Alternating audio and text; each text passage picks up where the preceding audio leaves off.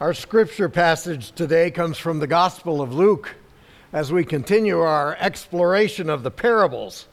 This is a story with Jesus speaking. Let us listen for the word of the Lord as it comes from Luke 16, chapter 16, beginning with verse 1.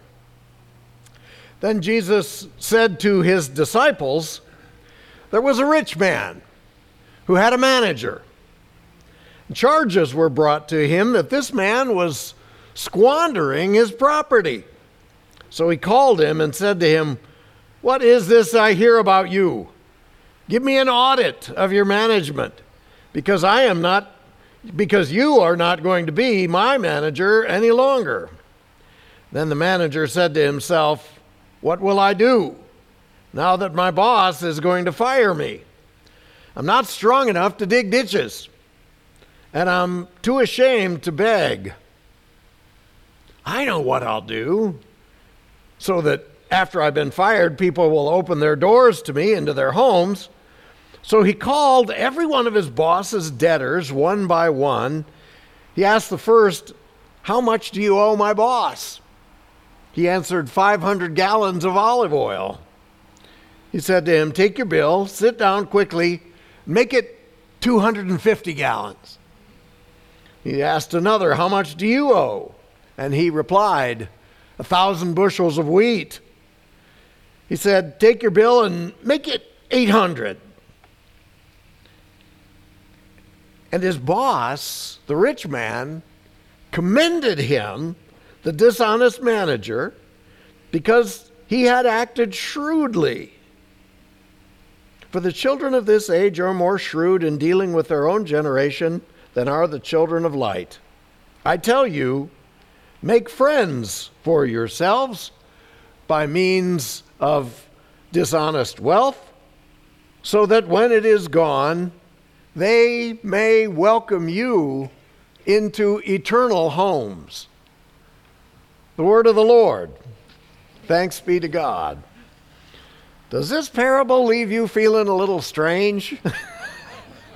I mean, who doesn't want to come to church on Sunday morning and hear the word audit? I had a friend who worked for the IRS, and he said he would show up and the first thing out of his mouth would be, "Hi, we're here from the IRS and we're here to help." And the people always said, "And we're glad you're here." Oh, this is one that makes us kind of uncomfortable. He's given away the boss's money, and yet at the end he's lifted up as an example, something of a hero. This parable has embarrassed Presbyterians for centuries. Reminds me of my college roommate who lived on a perpetual moral holiday. This is a radical parable that Jesus shares with us. And I have to say, the Gospel of Luke, that writer was so nervous about it, he tacked on 3 different endings. Wanted to make sure that he took the edge off a little bit, but this is an edgy parable. A parable built on some paradox, and it has a shocking effect. One of my favorite New Yorker cartoons had 3 panels. You know, that classic panel of the guy on the desert island with the beard and the long hair laying underneath the palm tree. He's laying there under the palm tree with the thought bubble overhead, and the thought bubble's completely empty. And in the second panel, coconut falls and conks him on the head. And on the third panel, there are all sorts of expletive deleteds that are there because all of a sudden he has had thought. Well, I think this is the conk on the head. This passage from Jesus, this story of Jesus, it jolts us into thinking and saying, what's going on? This parable, this paradox, this shocking story that is supposed to tell us about God. It breaks through our conventional understanding of who we're supposed to be and how we're supposed to think about ourselves. It is provocative. The story of the unexpected audit. A man is managing someone else's property. A rumor comes that he's squandering the property. He's confronted with looming unemployment, and we expect him to do one of 2 things. Maybe he's going to go shake down those deadbeats who aren't paying up and twist their arms and make them pay. Or maybe he's going to load up his suitcase and head for the border and just disappear. But that's not what we get. What we get is that something else happens. Something else happens, and it just kind of makes us shake our heads and go, but wait a minute, aren't we supposed to play by the rules? Aren't we supposed to play by the rules and to work hard to get our MBA, to get a spotless track record, to have no arrests, no DUIs, be Rotarian of the Year, to be, Presbyterians? Perfect, right? All those things that we're supposed to be, those expectations we have of ourselves. But it's not the perfectionism that's celebrated here. There's something else that shatters our way of thinking. This guy's something of a crook. Let me say it again. He's something of a crook. And the implication of the story is just like us. We in our imperfections. We who quietly know the sin that we have in our lives. We wonder if anybody really knows it or if God really knows it. Robert Penn Warren, in his novel, All the King's Men, he writes about a corrupt politician named Willie Stark. And Willie says, just plain simple goodness, you cannot inherit that from anybody. You got to make it out of badness. Badness. You know why? Because, he says, there isn't anything else. Willie Stark sounds very Presbyterian. We who know our imperfections, our sinfulness, we define ourselves often by our doing. We assess ourselves and one another by our accomplishments, our perfection. And in particular, we kind of assess ourselves by how much we have, cash and profits and wealth. But an audit of our lives would show that when it comes to doing for the world, we could have done much more. We should have done much more. And yet we're given the parable of the unexpected audit, showing the manager as this outstanding procrastinator. What's procrastination? It's a lot of fun until you get the bill, kind of like a credit card. The debtor has a lot that they owe. What's amazing on this story is he's such a bad manager, he doesn't even know what these creditors owe to his boss. But he has responsibilities, and when he's supposed to get people to pay up, Jesus' parable says there's another possibility than being perfect. We can rewrite the story of our lives. We can have something of a paradigm shift that will make all the difference if we can hear it, and it goes something like this. We're going to deal with wealth in our lives. We're going to deal with money and with power. That's how the world works. But maybe if we stop judging ourselves based on how successful we are and start worrying in what Jesus says in this story, did you hear it? The crucial turn in this story is make friends for yourselves by means of the wealth you have. Make friends for yourselves. The manager didn't stop participating in the economic system. He just used it for another purpose. He'd been thinking about himself all along, and all of a sudden he turns around and starts thinking about somebody else. What was it this crooked manager did to redeem himself? He took these people who were perennially in debt and restored them. He gave them a second chance. He showed them grace. He built a relationship with them through compassion. He replaced his judgmentalism with grace. What is amazing about this story is he got dirty hands doing it, but the people that he took care of ended up with a clean slate. His job is coming to an end, but the people around him are coming to a new beginning. There's a virtue that Jesus lifted up. Again, I don't know that we really hear it. Jesus commended the man for being shrewd. Did your mother when you were young say, now grow up and be shrewd? Jesus commends him for being shrewd. The manager used to be all about himself. He had a solo existence.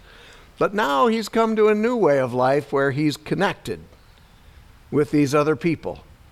He has some sort of sense of compassion for them.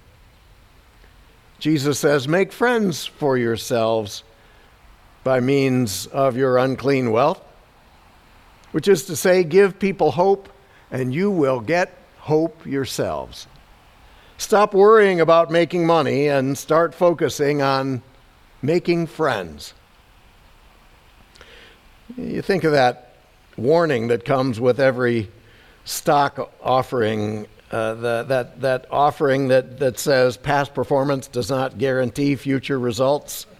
And your rate of return may vary. But when you invest in friends, that's kind of how it goes. You never know exactly how it's going to turn out. But for some people in whom you invest, you may get an amazing return in the grace that you show them. This story of an audit makes us uncomfortable on a practical level and kind of makes us a little nervous when it comes to the end of our lives, because the whole idea that we are responsible for our lives, how we live our lives, and at the end of our lives there will be an accounting. It's a story, however, that says, make friends now. And all of a sudden, things may change. You may be surprised what happens at the end. John Kennedy used to talk about running around the neighborhood when they were kids. They would climb over all the fences and walls that were in his part of Boston there. He said when they came to a wall that was really high, they would challenge one another and challenge themselves. They'd take their hat and throw it over the wall. And that was commitment. You had to go get that hat. I think our Presbyterian version of throwing our hat over the wall is called the stewardship campaign. Because we challenge ourselves to say, I think I can give this much. You got a love letter from me this week, sort of updating you on the congregation's progress on that. And so far this year, we're doing okay, but by the end of the year, we got a challenge ahead of us. Next year, we got an even bigger challenge. We're going to have to figure out how to meet that challenge together. But, the thing is, when we set ourselves that challenge, recognizing that what are we doing in the church but investing in people? We're investing in the children of the church. We're investing in our ministries together to build one another up, to experience more the forgiveness and grace that God gives.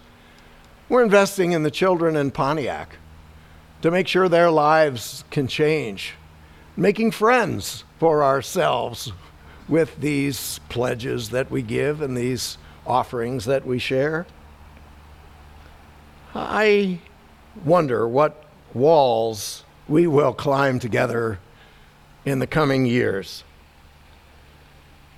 I think the recognition that God doesn't expect us to be perfect for God to redeem us, but that God gives us, through Jesus, this parable about building up our friendships, building up community, building up the church, building up one another, building up this community in Christ and our outreach in the world. Make friends for yourselves. Don't you say, this is an amazing building. I love being out here and just looking around and saying, wow, there has been so much invested here and I don't deserve it. I don't deserve it. But you know what? We're not called to deserve it. We're called to hear those words of Jesus who says, make friends for yourselves by means of what wealth you've been given. And we surely have been given wealth in this building. So maybe the invitation that Jesus gives to us is to say, make sure that every Sunday when you come here, that you reach out and see somebody you don't know, and that you take 5 minutes to go introduce yourselves, because you are hosts in this party, right? To go introduce yourselves and say, "Hi, I'd like to know you." Make friends for yourselves by means of this building.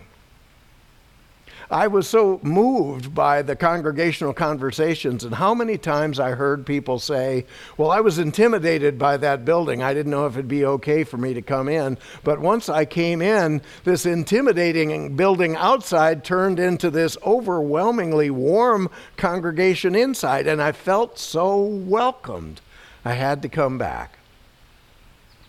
Make friends for yourselves in this wealth that we've been given. And find ways every time you come through the doors to make sure that you are part of that welcoming friendship that Christ intends. Paul says, for freedom, Christ has set us free. Part of what we're free to do is we're free to serve one another. We're free to invest our lives and invest our love in the people around us. The parable of the unexpected audit gives us the challenge to get a new bottom line in our life, to rewrite the story of our lives. It's no longer about the competition for money. It's no longer about who you beat out, but who you built up. It's not about who you showed up, but who you lifted up. It's not about how perfect you were, but how giving you are. It's not about whose debt you collected, but whose debt you forgave. Your motives do not have to be pure, and neither do you. God doesn't expect that of us. Notice in this story, the boss still receives 50 cents on the dollar, which isn't too bad for an investment that's gone south. It's not about sloppy agape. There's a clear focus there that focuses very, very clearly on friendship. Make friends for yourselves. Build up the community. It's not about your imperfect money. Use that imperfect money.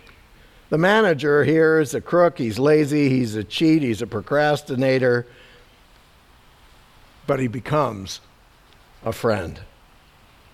Building up community among people who now will have experienced grace, and the boss loves it. Stop obsessing about how perfect everything has to be in your life. Start making friends. Build up that sense of community. We are the managers that God entrusts with this gift of life.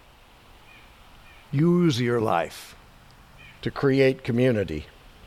Spend your lives taking the pressure off of other people.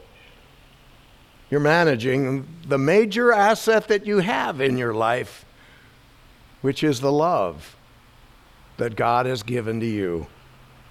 Spend your love. Invest in the people around you. In this parable, God is the boss. We're the dishonest manager.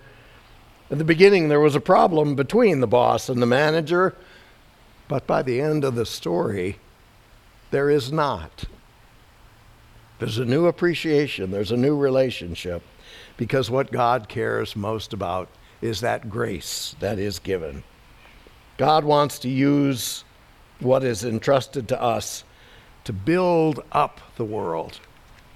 Spend your life by spending your love on those around you. And then at the big accounting that is coming for us all, well, at that accounting, you may be just surprised by how welcomed you are into the heavenly home. Amen.